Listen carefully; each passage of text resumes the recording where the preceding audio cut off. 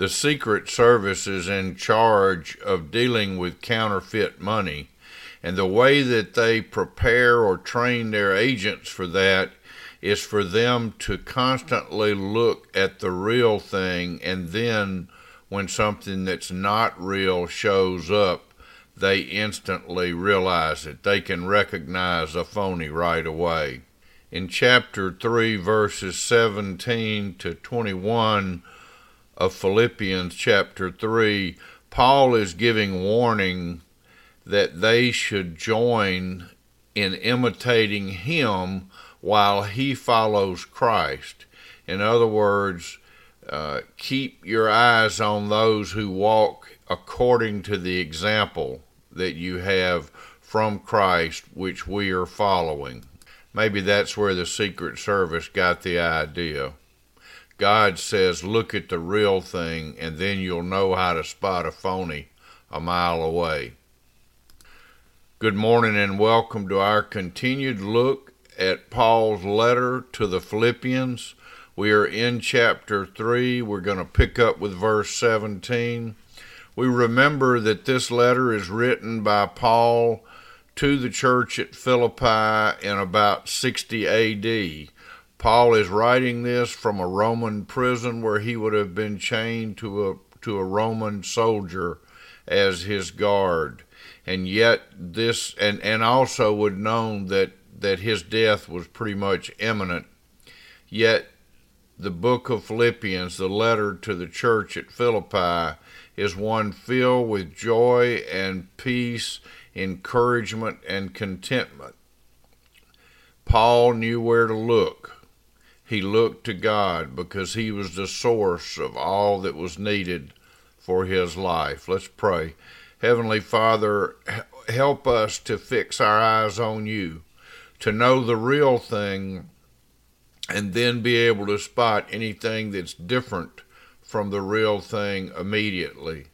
Lord, open our hearts and minds that we may see and hear and receive your living word, and may we be changed forever, changed from who we are into Christ's likeness. We pray it in his name. Amen.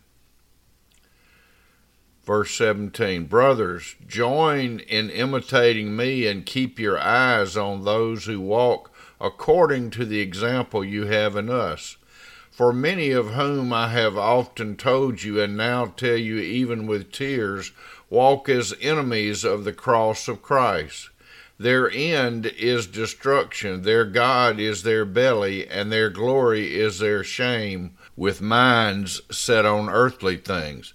But our citizenship is in heaven, and from it we await a Savior, the Lord Jesus Christ, who will transform our lowly bodies to be like his glorious body by the power that enables him even to subject all things to himself. Amen. God bless this reading and perceiving of his holy word. Just prior to where we're reading today, Paul has been talking about Christ's likeness. That is, that the seeking to mature in Christ, for each Christian to become more Christ-like in their lives. And this is not us pretending to be little Jesus. It is us yielding ourselves to the life of Christ in us, because we know from Scripture that when we're born again, when we go from death, spiritual death, to life, because we're born in death spiritually, and we only come to life when we're born again, born from above by trust in the Lord Jesus Christ, which is by a gift from God, grace, through faith in Christ, trusting in Christ, his finished work. When that new birth happens, and hey, if that new birth has never happened for you, if you're listening to this and you've never been born again, meaning you've never gone from being spiritually dead to spiritually alive by being born again in Christ Jesus, man, let today be the day. The only thing you need is to put your trust in the Lord Jesus Christ. That's to have, we use the word repentance. It really means a change of mind from trusting yourself to putting your trust in God, in the Lord Jesus Christ, who came and lived a sinless life that you and I are required to live, but we're unable to live. And then he took our place. He took our punishment. He died. He took the death penalty for me and you. And so when we put our trust in him, the righteousness of Christ is imputed to us. We become the righteousness of God in Christ Jesus when we're born again. So Paul is talking to the Philippian church about that all of us are called to be Christ-like. He said, hey, I hadn't gotten this done yet, but I'm straining forward. I'm pressing on. I'm pushing to make it my own. In other words, he's acknowledging that he doesn't have everything right, and none of us do while we're in these fleshly bodies.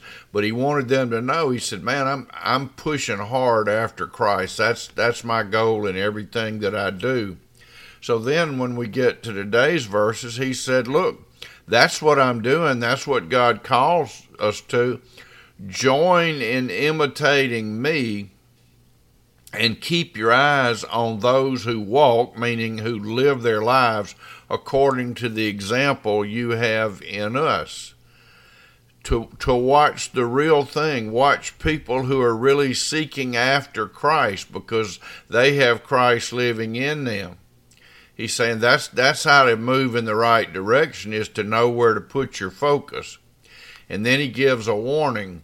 For many of whom I have told you, and now tell you even with tears, walk as enemies of the cross of Christ. Again, walk means to live. They're living their lives as enemies. They are pretending to be Christians. They've got on a Christian outfit, so to speak. But the reality is they're trying to make their way into a right relationship with God based upon outward things and upon earthly things. And, we need the earthly things, and there's nothing wrong with having nice things. But we can't put our hope in those things, and those things aren't going to sustain us. Those things aren't going to carry the day, and they sure aren't going to put us in a right relationship with God. That's Christ and Christ only. So while we live on this earth and while we can enjoy the things here that are not inconsistent with God and His Word, we set our minds on things above. We set our minds on the things of God, seeking Christ's likeness. But he's saying, look, there's a big group of folks that aren't working that way. In fact, they're working exactly the opposite. And you need to watch out for them, because they're pushing you in the wrong direction, and their end is destruction. Their God, their glory is all about what they are on this earth. They want to look good to other people. They want to have the best things. He said, but that's not the example we're giving you. He said, we don't belong here. He said, our citizenship is in heaven. I love that we're Americans, those that live here, and I hope whatever country you live in, you're proud of your country. But my citizenship ultimately is not in a country, it's in a person, and that person's name is Jesus Christ. My citizenship is in heaven by the grace of God, God's gift to me, not something I earned. And I receive by faith in the Lord Jesus Christ. And so this world is not my home. I'm just passing through. My home lies up somewhere beyond the blue. So we're just passing through. And he's saying our citizenship is in heaven, and from it we await a Savior, the Lord Jesus Christ. What are we waiting for? Here's what we're waiting for. That there's going to be a day when Jesus is going to appear in the clouds, because when he went up to heaven, when he ascended to heaven, that we find that in the book of Acts in chapter 1, I'm pretty sure, and it says he was talking to them, and all of a sudden he was raised to heaven. and an angel standing there looking at the disciples saying, "Why do you stand gazing into the heavens?" He said, "This same Jesus who just went up to you by ascension is coming back, and he will meet you in the air." And we know from many other scriptures that what will happen is every Christian who became in Christ from the day of Pentecost, the day the church started — the church is the body of Christ, it's not a building — from that day forward, every person who's in Christ who has died in their physical bodies but is alive and with God spiritually, all of them, their bodies will rise in the air. The graves will come open and their bodies will rise to meet Jesus. And all Christians who are alive at that time will rise to meet Jesus. And what will happen? He said he will transform our lowly bodies to be like his glorious body. So we're working on Christ likeness now, and that's our goal every day. But he's saying there's going to be a day when we will be transformed and we will be exactly like him. Our lowly bodies will be like his glorious body, by the power that enables him even to subject all things to himself. The scripture says every knee will bow and every tongue will confess that Jesus Christ is Lord. Jesus is Lord over all. They don't all recognize him as Lord, but there will be a day when they will, willingly or unwillingly. And he's saying, but look, you guys, you need to live the rest of your life walking in the way that I've shown you to walk. Follow, this is Jesus, follow his footsteps, follow his manner of living, mostly his manner of loving God the Father with all the heart, soul, mind, and strength, loving God, period, Father, Son, and Holy Spirit, with all of our heart, soul, and mind, and loving our neighbor as ourself. That's what he's called us to. And he's going to be transforming us, using the events of our lives, the struggles, the blessings, all that happens to us, because we know it says in Romans 8:28, for those who love God, all things work together for good, meaning whatever challenges we have, God works them out for good, for those who are called according to his purpose. For those he foreknew, he also predestined to be conformed to the image of his Son, to be like Jesus. And that's what Paul's talking about here. So we need to keep our eyes on Jesus. We need to keep walking the way he's called us to walk. We need to be a witness to others. We need to be wary and be on guard, because there are many who want to transform us into their likeness instead of the likeness of God. And we need to be all about following Jesus, keeping our eyes on him. He is our example in all things. And we know that he's coming back, and we're going to meet him in the air. So we just thank God for that. We thank God for his word.